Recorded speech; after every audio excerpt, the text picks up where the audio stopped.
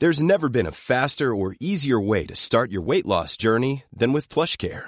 PlushCare accepts most insurance plans and gives you online access to board-certified physicians who can prescribe FDA-approved weight loss medications like Wegovy and Zepbound for those who qualify.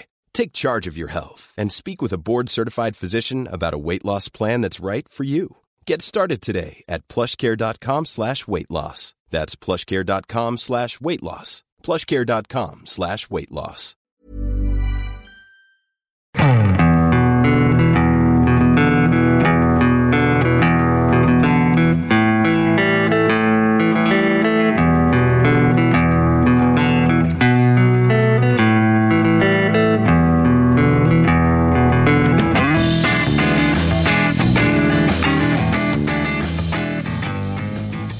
Hello and welcome to the Second Tier Podcast. I'm Ryan Dilks and I'm joined by the Stoke from the first half of the season to Stoke in the second half of the season.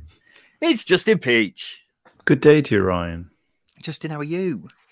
I'm very good, thank you. I'm not going to mention anything about the weather. Don't worry about that. It's just a usual casual recording that has nothing to do with the outside at all. Yeah, we'll crack on as usual. That's good to hear because I've had enough of you talking about how nice it is outside all the time. Well, ladies and gentlemen, it's a bit of a different show this week. We're joined by, basically, this is the Mount Rushmore of championship expertise. We've got myself and Justin Peach, but we're also joined by YouTubers Benjamin Bloom and Ben HD. Gentlemen, how are you both? I'm very well, thank you. That was some intro, to say the least. I'm quite uncomfortable with being called an expert because I know what Twitter will say about that. That's why I did it, because I want to see what Twitter has to say about it all. Well, usually, ladies and gentlemen, I'm not sure listeners of the Second Tier will be fully familiar with us four all being together, but this is a regular thing, isn't it? Benjamin Bloom, what do we usually do each week as a foursome? Yeah, so over on the Planet Sport Network, there's a show called Championship 365, which you can check out. We all have our own sort of championship platforms, but I think I speak for everyone thinking that we sort of get together every week and have a chat. And I really like it as a think tank and getting your views on things that I think I'm sure about and often find myself changing my mind. So you can check that out. And if you follow the Football 365 Championship Twitter account, there's lots of clips and whatnot up there. Absolutely. So if you like the sounds of this, ladies and gentlemen, then make sure you head over to Planet Football and you'll be able to get this weekly. But this is the number one championship-specific podcast, the Second Tier. Thank you for joining us wherever you are. I thought we'd take the opportunity, because obviously it is an international break, to take stock with where things sit in the championship landscape. Still plenty to play for in these final 7, 8, 9 games, depending on who you support, for plenty of teams. But I imagine you'll all agree with me when I say things were looking a bit unpredictable a few weeks ago. They've since become a lot more clear, but we'll see where everyone sits with various different bits and pieces and how we think the rest of the championship season will go. We'll begin at the very top of the table with Fulham, who, despite their recent wobble, I'm not even sure if it is a wobble, it's more of a slight shudder, if anything, they're destined to be in the Premier League next season, aren't they? I think we can all agree with that. We've waxed lyrical about them over the course of the season, and they've been great entertainment to watch on the pitch as well. I'm interested to know where you all sit, though, with how they'll do next season back in the top flight. Justin Peach, we'll start with you. Do you think they're returning to the Premier League in better shape than the last 2 times they've been promoted? I think they are. I think they've got a manager in Marco Silva who understands the Premier League. He knows how to get results. Obviously, for 6 months of his spell at Watford, he did well. For 6 months of his spell at Hull, he did well, relatively well. And for portions of his Everton spell as well, again, did quite well. And the type of football they've been playing, I think they will have to adapt that, because I think going in with their attacking, passing approach might not be as successful as it is this season in Championship, obviously. But I think with the manager and the experience that they've got and the quality of players that they've still got, they only need to make 4 or 5 additions for me, not an overhaul like they had done in the last couple of windows going into the Premier League. It literally is just 4 or 5 players for me to be able to avoid relegation, not do anything else, just avoid relegation, just being 17th place come the end of next season. That's the thing, isn't it, Ben HD? They've been promoted the last couple of times and decided to sign a whole new squad when they've been back in the Premier League. What do you think they need to bring in then in January to avoid relegation next season? Because they don't need to change too much, do they? Yeah, it's an interesting one with Fulham. I do agree with Justin that I think they are better geared this time around than they have been in years gone by. But I think that we can sometimes underestimate the actual power in the bottom of the Premier League when the team absolutely smashes the Championship, as Fulham have been this season. That jump in quality is absolutely massive. I think that in terms of additions and things like that, and it's probably how the system actually shifts over, like Justin was saying, to the Premier League. So I think they will have to slightly adapt that a little bit. I think defensively is probably where Fulham will need to shape up a little bit more. I think that some of their defensive numbers this season have been more a case of sort of them holding on to the ball a lot of, having the ball in the opposition's third rather than them sort of being backs against the wall and being pressed into those positions that they probably will find themselves in the Premier League. So if they go ahead and sort of address that, I think they're covered in most of those attacking positions, to be honest. It's just a case of if they can make that transition at the other end of the pitch, which they probably sort of failed to do in the past few times they've been in the Premier League. Yeah, Benjamin Bloom, they're going to be losing Fabio Carvalho from the looks of it. So I imagine that's one position that you think will need to be strengthened. Nico Williams, will he still be there next season? He has been linked with a permanent move to Fulham. Anywhere else where you think they need to improve? Do you agree with what Ben HD was mostly saying? Yeah, I think you've all kind of covered all the bases. I'm glad you've kind of pivoted from the idea of them being ready, which they kind of felt like they were the last two times. And then you're totally right. They've changed the entire squad, and that excellent Jukanovic team sort of got changed, and then the new manager came in. And then, I don't know, I think the Fulham fans didn't ever think Parker's team that went up were really the finished sort of article in the way Jukanovic's team were. In terms of strengthening, obviously we get, and look, I'm sure you're sick to death of talking about him, but we get a lot of lazy commentary about Mitrovic, who's probably, it's quite a boring answer, who's probably a middling work-a-day Premier League striker, given the opportunity in a team that was halfway up the table and weren't getting relegated every time and created some chances. It's going to be interesting. I want to see Wilson get a good shot at the Premier League. I want to say a good shot with a team with some attacking intent that hasn't ripped it up and sacked the manager by October. I want to see Mitrovic get a chance. You're right about Carvalho. It's a shame they can't get a fee there because that can't be reinvested. I agree with you. Williams will fit in nicely. I think Adrabio's probably ready. I agree with Ben HD. Would they upgrade Ream? I know they love him, but at Premier League level. And I also agree with Justin. I would like to see them take a couple of hide-ins, but obviously they're massively attacking this season with 10 in the other half pretty much all game. But I'd like to see them go for it a bit more, Ryan. And, if they lose 15 games, but I think they'd win a few more doing it that way round. Yeah, I thought you were going to make the point on it just then, but you were talking about Mitrovic being a middling Premier League striker, which completely goes against this myth that's been going about that Mitrovic is very good in the Championship, but not very good in the Premier League. The reason he wasn't very good in the Premier League last season is because Scott Parker decided to play Ivan Cavallero as the striker instead of Alexander Mitrovic, which just sounds mental in hindsight. But as long as Marco Silva... Got 11 goals, Ryan, in the relegation season in 18-19. Look, no one's saying he's Didier Drogba, but he's certainly not terrible. No, yeah, and it infuriates me when I hear that narrative go about because it's just not true. And as long as Marco Silva decides that Ivan Cavallero isn't a better option up front than Alexander Mitrovic, then Fulham should be all right going forward, shouldn't they? Well, it looks like Bournemouth will be joining them in the top flight at the time of recording. They've got that horrendous remaining fixture schedule, though, haven't they? After they play Bristol City next, they only have one of their 9 remaining games against a side outside of the top half. Still got to play Fulham, Sheffield United, Forest. Essentially, everyone's still hoping to be promoted, as a matter of fact.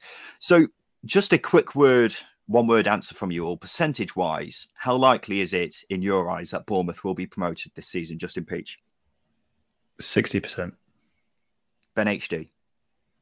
I'm going to say 75%. Benjamin Bloom? 75%. Okay. I was thinking more 80% personally. Justin, you had win. the. Thank you, Justin. You had the lowest of the percentages. Then why are you still slightly sceptical? I'm just a Parker skeptic now. I can't trust Parker to get consistency out of a team. The only time they were consistent was between the start of the season in October, sort of the end of October, and after that they've been inconsistent. I know they had a good run of games where they won 4 or 5 on the trot earlier this year, post January, but again, some of the performances weren't convincing at all. And again, this little bad spell they've had in terms of overall results, obviously drawing with Peterborough and Reading, just didn't look like a side who could fully go the whole distance, if that makes sense. The Huddersfield game did sway me a little bit, did convince me that they can push for the top 2. But that Huddersfield result it's not pointless, but it's irrelevant if they can't build upon it in the next game. And that's why I'm looking at that next game after the international break. And if they can get a result and play well there, then I will start to turn. I'll start to change my mind. Ben HD, you a bit of a Parker skeptic?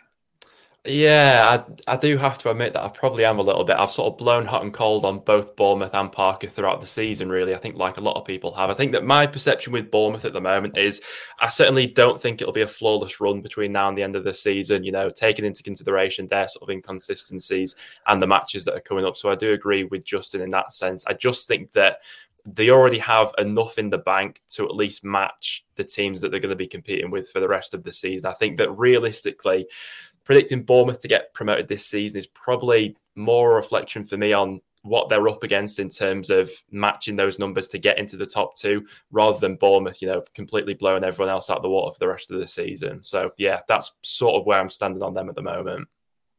Benjamin Bloom, say Bournemouth do get promoted. How confident would you be of them actually staying up next season? Less confident than Fulham, I think, Ryan. Just reflecting on what the other guys said, I think, Ryan, we're in 4 wins would be 81 points. And then I totally agree with what Ben HD's saying is who of those other sides is going to score 82 points with 3 games fewer? You're looking at a bit of a Devon Lock from Bournemouth. And as Justin said, if they win the next game, which is at home to Bristol City, 72 points with 9 to go and, games in hand, 3 on some.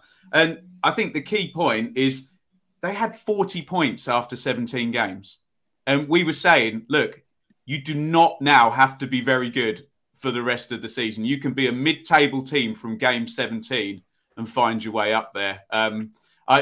In answer to specifically your question, I'm not sure. And we all kind of looked at the transfer window as, look, short term, just get over the line, pad that squad out and get it done. So I could probably give you a more detailed answer when the September transfer window closes with Bournemouth. But I'd fancy Fulham a bit more. But how many times do we see the sides that go up finish in a completely different order once they're up?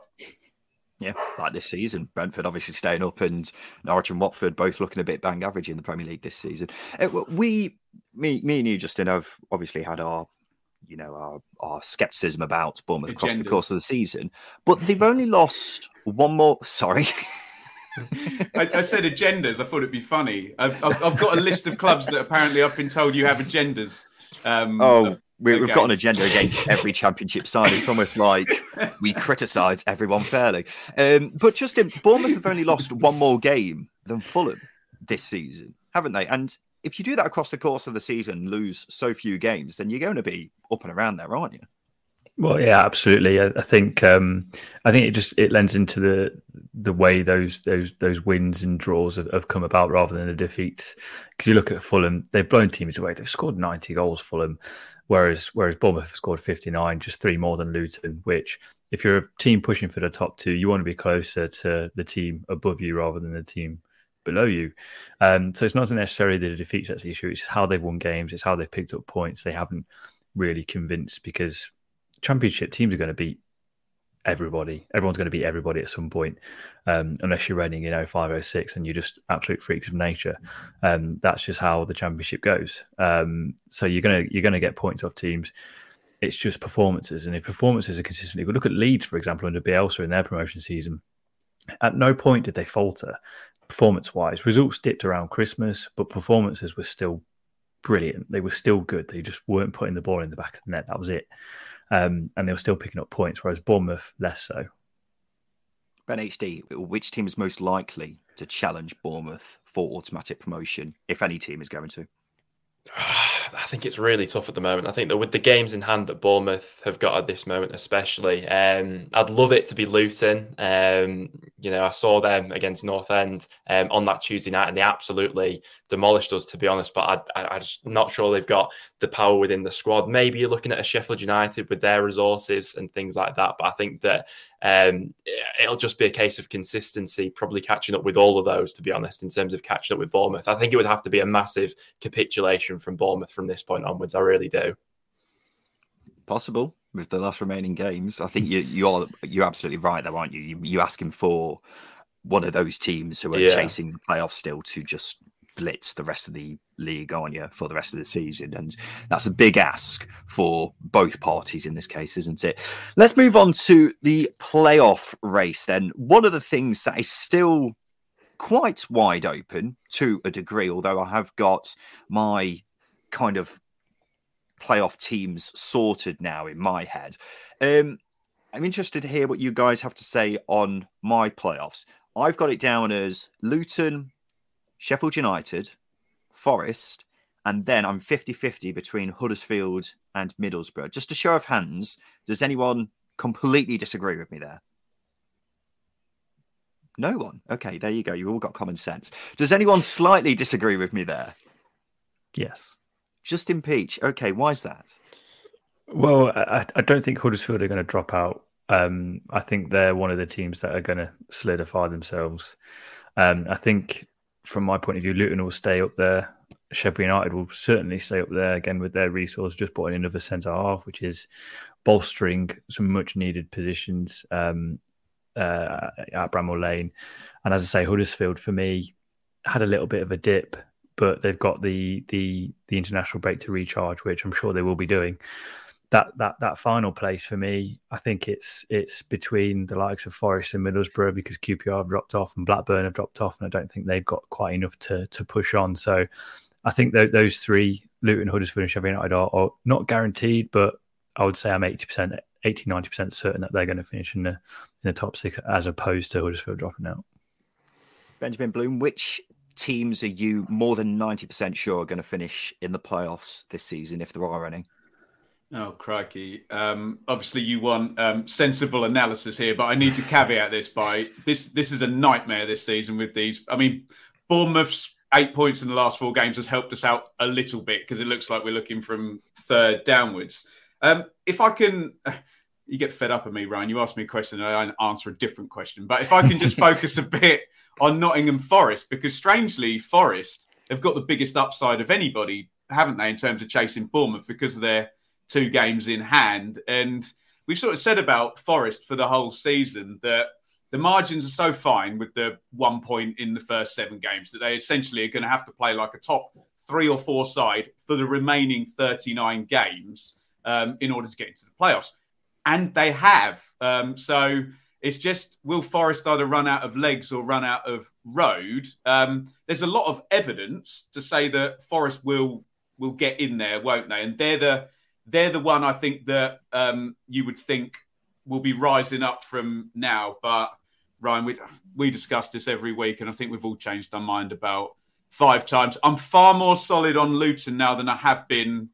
You know, you sort of think with the resources of Luton for most of the season, they're punching, they're doing fantastically. Is there going to be a drop-off? And they haven't. I think they've won something stupid like 12 in 18 or 12 in 19 or something crazy like that. So I don't see them dropping out. And I do agree with Justin that I think size might matter here in terms of a Sheffield United or a Middlesbrough.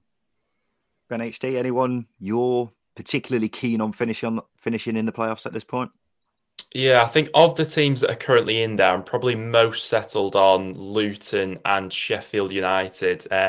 Blackburn, I mean, they've been a bit of a weird one, really, because they've been clinging on to that top 6 place for so long now. And, they've been so average for so long in 2022. But it'd be typical of the Championship if they manage to turn it around. And, I mean, looking into their fixtures, I think at least 5 of the remaining matches they've got to play are against sides who literally have nothing to play for from this point onwards. But I think that my mind was sort of flipped on that after the Reading game, to be honest, before the international break. So I think we're all probably of the opinion that they fall out. And then Huddersfield as well, with the last 2 losses. I think that Huddersfield throughout the season really have been built upon sort of defensive stability and not giving away massive chances to the opposition. So the last 2 games have come as a little bit of a concern to me, because that's sort of gone against what's made Huddersfield so good throughout the season, really. But in terms of a team getting in there, I'm pretty settled on Forest at the moment. And then, to be honest, I do agree with you, Ryan, at the moment. I think that last spot, I'm really 50-50 between Huddersfield and Middlesbrough. Interesting. Very interesting. Justin Peach. Can I just add the caveat of Forest have lost McKenna, Cook and Max Lowe for 6 weeks, which for a team that plays a back 3, that they are heavy losses, heavy losses. They've already pivoted to the back 4, Justin, haven't they?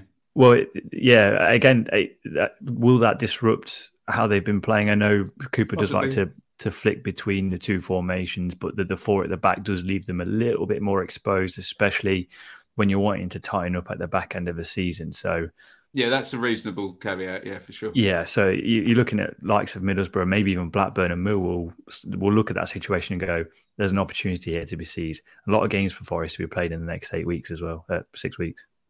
Lovely, gentlemen. Let's have a quick break. After that, we'll continue talking about the playoffs and then move on to who's going down.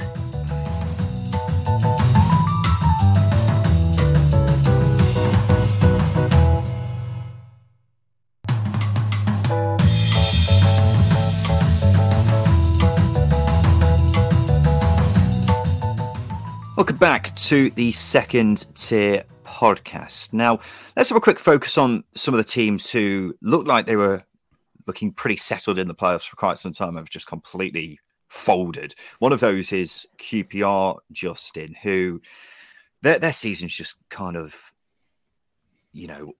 it's just fallen away so quickly, hasn't it? And now that Chris Willock's injured as well, it's looking very, very bleak, very, very quickly. And what would you say their playoff chances are now? Again, looking at percentage-wise, I'd say around 20-30%, because I don't think they've really convinced this season. An argument we've made for QPR pretty much for the entire campaign is they've never really hit top gear. I think it was just that Reading game in January where you thought, Christ, these look the real deal. Everything clicked in that game.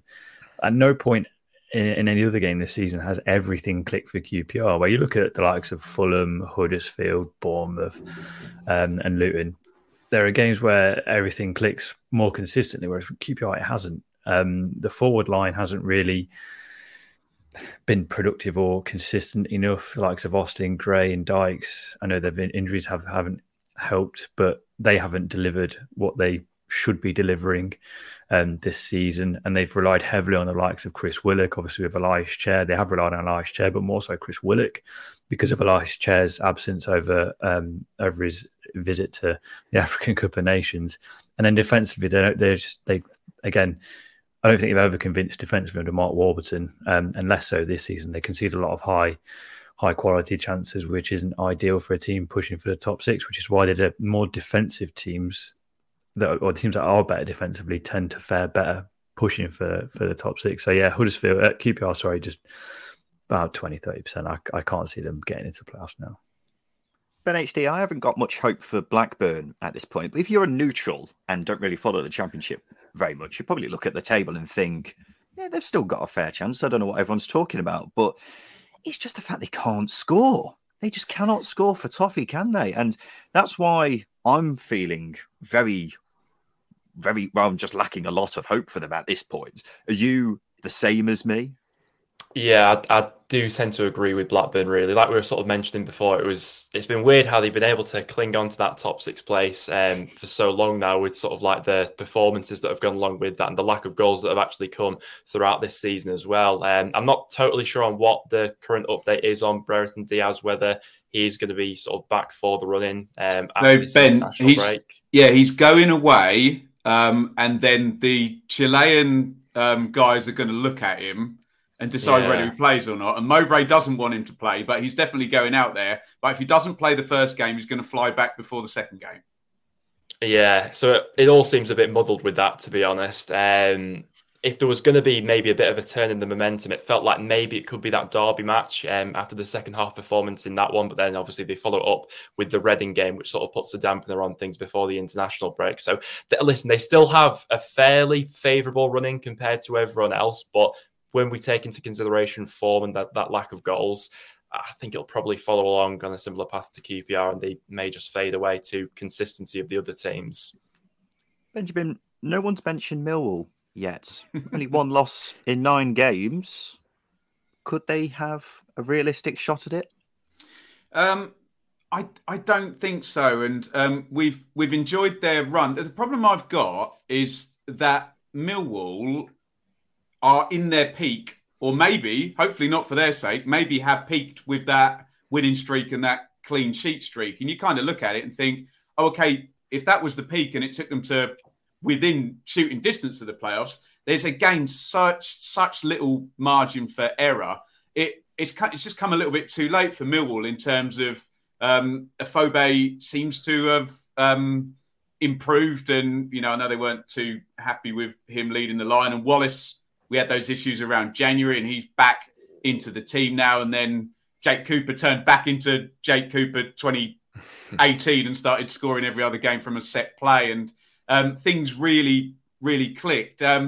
It's just hard, Ryan, because they almost need to go. And they were top of the 6-game form table, weren't they? And the 8-game form table going into the weekend. They need to do that again. So what we've just seen can't be the peak of their season, because they need to literally go again. Don't get me wrong, there'll be an absolute nuisance for a lot of teams in terms of they're very hard to score against. But you do just wonder, what Wallace aside, can they play badly and win through muscle memory, or somebody winning a game for them, like maybe a Chair or a Jones or a Brereton Diaz or a Gibbs White or, Sorba Thomas or, God, even, I don't know, Luke Berry. Do you know what I mean? Is there that guy who's just going to pop up with goals or what have you? So that said, a lot of these teams, doff of cap to Luton, Millwall, Coventry, all in League One in recent memory. I suppose you could say Blackburn as well. All punching this season, I think. Justin, this I'm not expecting you to give too much of a detailed answer for, because we've still got 8 weeks before the playoffs, or however many weeks it is, and there's still a long way to go. A lot can change in that time. But when you look at the teams who you think will be in the playoffs in May, who would you say is the favourite to actually win them? I'd lean towards Sheffield United because of the quality that they've got. And if they can get players back fit, that's only going to improve them. And Paul Heckingbottom's, I mean, he surprised me. It was an underwhelming appointment, as most internal appointments are. I don't think we thought he was going to have as much of an impact, but he's reverted to type in terms of how that team plays, and he's really got the best out of them. And I think they've shown that they can put a run of form together and be a very difficult team to break down and be a very difficult team to defend against. So I'd edge towards Sheffield United. If Forest can get the likes of McKenna and Cook back fit and Lowe as well, I would always favourite a Steve Cooper side in the top 6 if Forest were to get in there. At the same time, I don't think you can rule out teams like Luton and Huddersfield either. Huddersfield, again, 2 legs, big ask. Can they do it over 2 legs? And it's the same with Luton. But I'd favour Luton. But I think Sheffield United probably would be my favourites over a 3-game run in the playoffs. Ben HD, same question for you. I think I tend to agree there, but it is shaping up to be an interesting playoff race, really, in terms of the 4 teams that end up getting in there, because I don't think there's a massive, overwhelming favourite like there perhaps has been in recent years. I think that Sheffield United are, dare I say, maybe the best of the rest when it comes to having the overall squad and the power in that team and things like that. But I think there's quite a few evenly matched sides, and I would sort of agree with Justin in there that a Steve Cooper Nottingham Forest side could definitely make it quite tricky for you. But over 2 legs, yeah, I think there's quite a few evenly matched sides in there. Benjamin Bloom, same question for you. Yeah, I don't have much to add. I agree with the boys. Every Sheffield United fan will be sitting listening to Justin going, but, we suck at playoffs. So there is, yeah. I don't know whether that's an issue, but whether that affects Morgan Gibbs-White or Sander Berger. He doesn't care about, I don't know, the David Hopkins scoring in the 120th minute in 1995 or whatever it was. But yeah, I'm not sure whether to agree with Justin, whether we're going down, does star power win you in the playoffs, or does a damn good defence? Does Alan Kirbishley or Sam Allardyce win you? Howard Kendall win you the playoffs? Do you know what I mean? And sometimes it is just pure durability over two legs, surviving the carnage. Remember Guay and Cabango dealing with Big Val's Barnsley, and Barnsley essentially last year were the exciting up and atom team, and Steve Cooper just went, nope, defence is going to win this tie. Oh, and I've got Andre Ayew up front as well. Do you know what I mean? So, yeah, possibly Sheffield United on star power, but I just looked, best defensive record in there at the moment is Blackburn. Who would have thunk that? Although Forest below have conceded 4 fewer. So, I don't know. And then Steve Cooper's been in the last 2 years and not won. But Steve Cooper, semis, final the season after, working his way up to win it this season. There you go. Make sense of that one, ladies and gentlemen. Finally, then, we'll look at the relegation battle, which was looking like just throw a dartboard at... throw a dart at... it would be interesting if you threw the dartboard. Threw a dart at the 4 teams that are down there, and one of them will stay up. But now, I think in the last 2 game weeks, it's become a little more clearer with Reading looking like they're firmly in the driving seat at this point. Ben HD, what would it take at this point for Reading not to stay up? I think it would take quite a bit from this point onwards. I think the last time we spoke about this, I wasn't too hot on Reading, to be honest. I quite fancied Barnsley with the current run that they've gone and things like that. But I think that the weekend we got before the international break massively tilted things in Reading's favour, really, because I think it gives them a little bit of breathing space heading into that crunch match at Oakwell between the two sides after this one. It sort of felt like had both sides lost last weekend going into that game, everything was sort of feeding into a Barnsley win in that game. But now I'm not all too sure, really. Peterborough, I think, will continue to be erratic as the season goes on. We saw them with that fantastic win before the international break, but I think that could be another sort of maybe false dawn that we've seen a few of from Peterborough throughout the season so far. And I just look at sort of the home matches that Reading have got left, and against the sort of teams who don't have a lot to play for I think if they manage to get away with not losing at Oakwell, I could definitely see them at least matching Barnsley for the rest of the season, which makes it a little bit boring, to be honest. Justin Peach, you've been very strong on Reading staying up for a number of weeks now.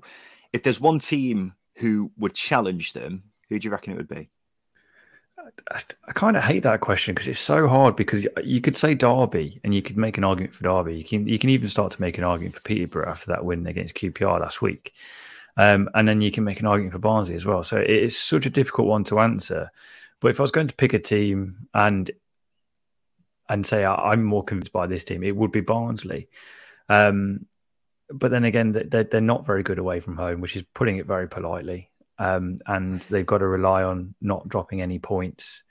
They've got to win every game, essentially, to keep the pressure on Reading. Reading can draw all of their games and probably stay up and lose a couple in that time as well. So that the pressure is very much on Barnsley. Can they play under that pressure? Obviously, they had that season under Gerhard Struber where they pushed and literally until the last kick of the game against Brentford.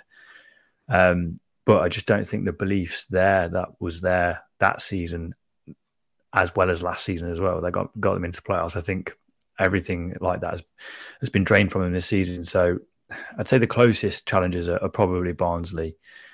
Peterborough, too many points to make up for me, and too inconsistent, and Derby, just not enough in their squad. Benjamin Bloom, would you agree with that?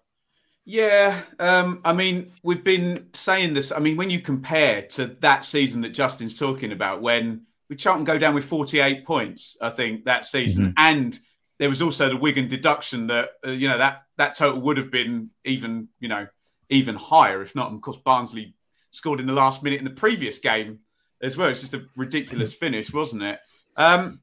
Reading have just got to play the circumstances. That's all they've got to do now. And Ben's right.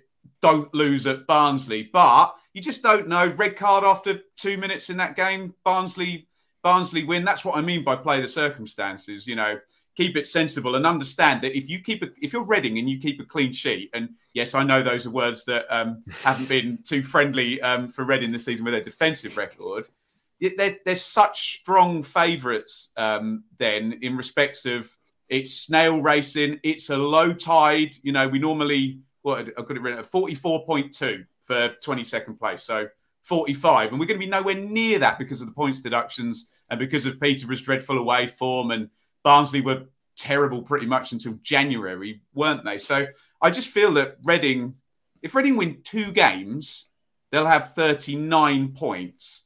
Are Barnsley going to score 12 points in their last 8 games? Wouldn't have thought so. But I'm sure we will all sit here, and as Ben says, it'll be boring if it's not. If Barnsley win in the last minute against Reading, we'll all be sat here going, "Game on!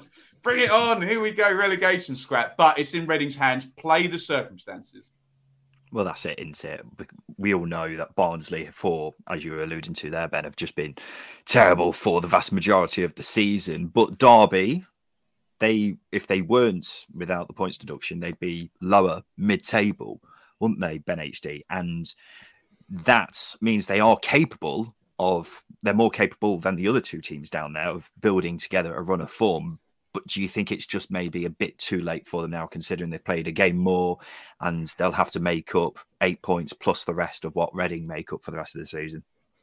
Yeah, it did seem at one point like it was, completely back on for Derby, but this recent run of form before the international break, I think, has just hindered them with probably a little bit too much to go ahead and make up from this point onwards. Now, I think that once again, like we were mentioning with Reading and Barnsley, it'll probably come down to the home matches here because all 4 of the sides rank as the worst 4 teams in the league for away records and things like that. So I'm not massively confident in any of them turning it around in those circumstances. So if Derby can string together a point or 2 on the road, win their remaining home matches, then maybe. But I think that, once again, we're relying on a bit of a Reading collapse here more than a Derby masterclass and winning all their matches for the rest of the season. Lovely stuff, gentlemen. Lovely stuff. Right. Usually we do the news at this point in the show, but we'll do that in Thursday's episode. And instead, we'll just go straight through to this. Hi, Simon Grayson here.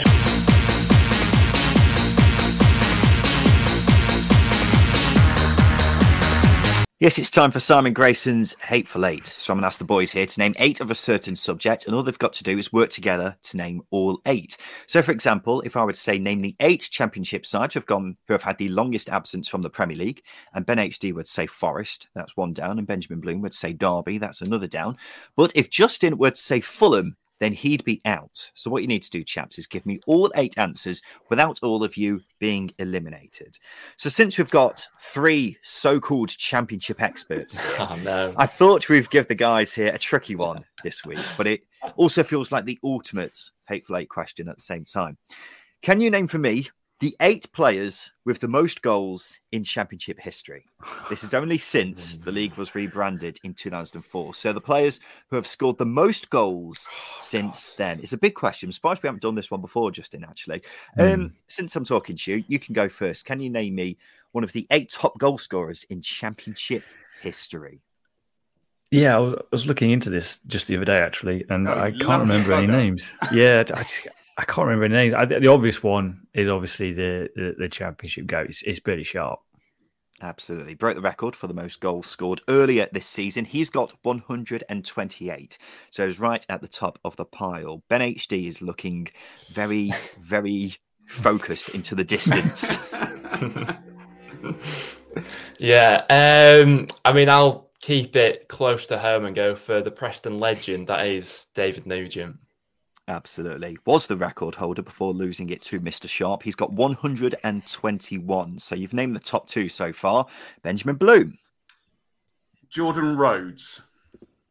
Absolutely. Jordan Rhodes is 4th. He's got 116 goals, quite upsetting that only 24 of them have been scored in the last 6 years, but he is 4th in the list. Justin Peach. I don't know if that makes it easier or harder knowing that Jordan Rose is 4th, because there are a lot of players you think have scored a lot of goals. But I'm going to go with one of the most underrated players. Oh, no, I don't know if I should. Lewis Graben. I think that's good. Lewis Graben's 5th. He's got 112 goals, a very consistent goal scorer at this level. So you're halfway through. You've got 4 remaining. All of you still in. Ben HD. I'm pretty certain that a certain Ross McCormack has to be in there. That's a great shout. Absolutely. Ross McCormack is 3rd. Yeah. He's got 120 goals Wow. for the likes of Leeds, Cardiff, Fulham, and of course, Aston Villa. So you have named the top 5. That means you've got the next 3. And I thought you might leave these 3 because this is where it starts to get a bit tricky. You've named the obvious 5. Now you're this one's a bit more difficult. Who just went? It was Ben HD wants it. Benjamin Bloom. I think it's Justin's turn, isn't it? Are we allowed to confer now? Can I say some names and see what anyone's reactions are? You can do if you want. Why not? Wiser. I don't care. I'm thinking Chris Martin might be in there. Do you guys? Oh, He's played for a lot of clubs for a long time as well. Yeah, that's Chris not a bad Martin, shout, Ryan. Chris Martin is 6th. He's got 106 goals, mostly for Derby, but he has played for a number of other clubs. So Ryan, that's me done. If we now fail, that's down to Justin Peach and Ben HD, yep? Well, I'll be putting my feet up. It depends what they say, really. Justin Peach, it's your go. You've got 2 remaining. Oh, God. Dini, Justin, Jukiewicz. Ooh, yeah, they're 2 really good shouts. I trying to think what the column said the other day when I was looking at it, and I do think Jukiewicz's name was up there. Yeah, I do think he's up there. Yeah, I'm going with the Duke. Lukas Jukiewicz is 8th. He's got 90 goals. 90 goals, mostly for Birmingham City. Just to give you an idea of how close it is, he's only scored 2 more than 9th. So it's very tight around this point. So you've got 1 remaining. I am not at all surprised. This is the one you've got left. Can we get any kind of clue, please, Ryan? No. So you've got 1 remaining. Lukas Jukiewicz has 90, mostly for Birmingham. The next one has 93. I know who it is. Ben HD. You do? Yeah. I'm not going to give it away. Don't give away again. Don't give away the game. 93. Who are you saying, Ben HD? Did Phillips score enough after 2004, 2005 for West Brom and Palace? Oh, God, what about Glenn Murray as well? He was top scorer. Glenn Murray's a shout. He got 30 as well, didn't he? Spent a lot of time in the Premier League, though. He did. Yeah, the names going around that. Glenn Murray, Vidra. I think Deeney had at least 3 20 goals seasons in the Championship, I'm sure, with Watford throughout those years when they were trying to get up there. I don't know if it is Deeney. I think Deeney might be like 10 something. What about Daryl Murphy as well? Daryl Murphy could be I'm just thinking of all the top scorers. Mitrovic and Pukki will be too low. Tony was only here for 1 season. I'm going to have to hurry this up, boys. Sorry, I'm a 50-50. I'll say Deeney because he came to my head first, but I don't think it's right. I'll say Deeney. You know the player I was just talking about who's 9th and is only 2 goals behind Lukas Jukiewicz? It's Troy Deeney. So Ben HD is out. That means it's down to Benjamin Bloom and Justin Peach, who thinks he knows it anyway, but we'll wait and see. Benjamin Bloom, who are you saying? Can you send it to me telepathically or even on the private? Can you send it in the private chat in this software? No. Oh, crikey. Murphy. Daryl Murphy. Lukas Jukiewicz was 8th. He's got 90 goals. Daryl Murphy has got 93 goals. So you're absolutely right. Daryl Murphy is correct. Just seemed to have that spell at Ipswich where he went mental. 27 in 1 season in 14-15. Wow. Should have been player of the season. Mick McCarthy never let us forget it. That is an Ipswich scarf on my wall. Who got player of the season that season? Oh, God. Pat Bamford. Bloody hell. Really? Straight up, yeah. Someone fact check me on that now. They're so shocked. Someone Google that quickly. mental. Championship Player of the Year 14-15. Yeah, I was looking at Murphy because he's 7th in the list, but apart from Ipswich, he doesn't seem to have scored that many. So I think he must have had a lot of. He's probably played 300-400 games. Must have had a lot of 7-8 goal seasons, hasn't he? Yeah. One player who I'm surprised you guys didn't mention, Charlie Austin, was 10th in the list. He's only 3 behind Lukas Jutkiewicz. So he's not far off at all. Could still very realistically make that up. Obviously, Dean is still at Birmingham as well now. So, yeah, well done, gentlemen. You got there in the end. Justin, I'm guessing Dal Murphy was the one you were going to say, was it? Do you know what? It wasn't.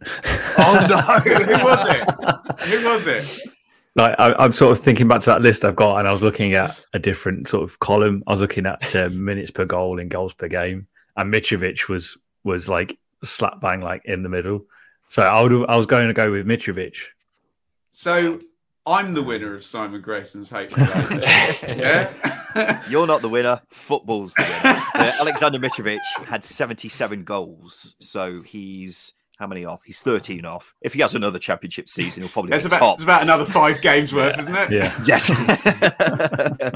There we go, gentlemen. Thank you for joining us on the show today. This has been the Second Tier Podcast. A quick thank you to our guests this week. Ben HD making his Second Tier debut. Thank you for your time today. It's been a pleasure. Benjamin Bloom, welcome back to the Second Tier. We'll have you on at some point, I'm sure, as well as Ben HD. Thank you for your time today. I'll bring my agendas with me. Brilliant. Bring them all. This has been the Second Tier Podcast. We'll be back again on Thursday to preview the next round of championship games, and we look forward to seeing you then. I've been Ryan Dilks. I've been Justin Peach. Thank you for listening.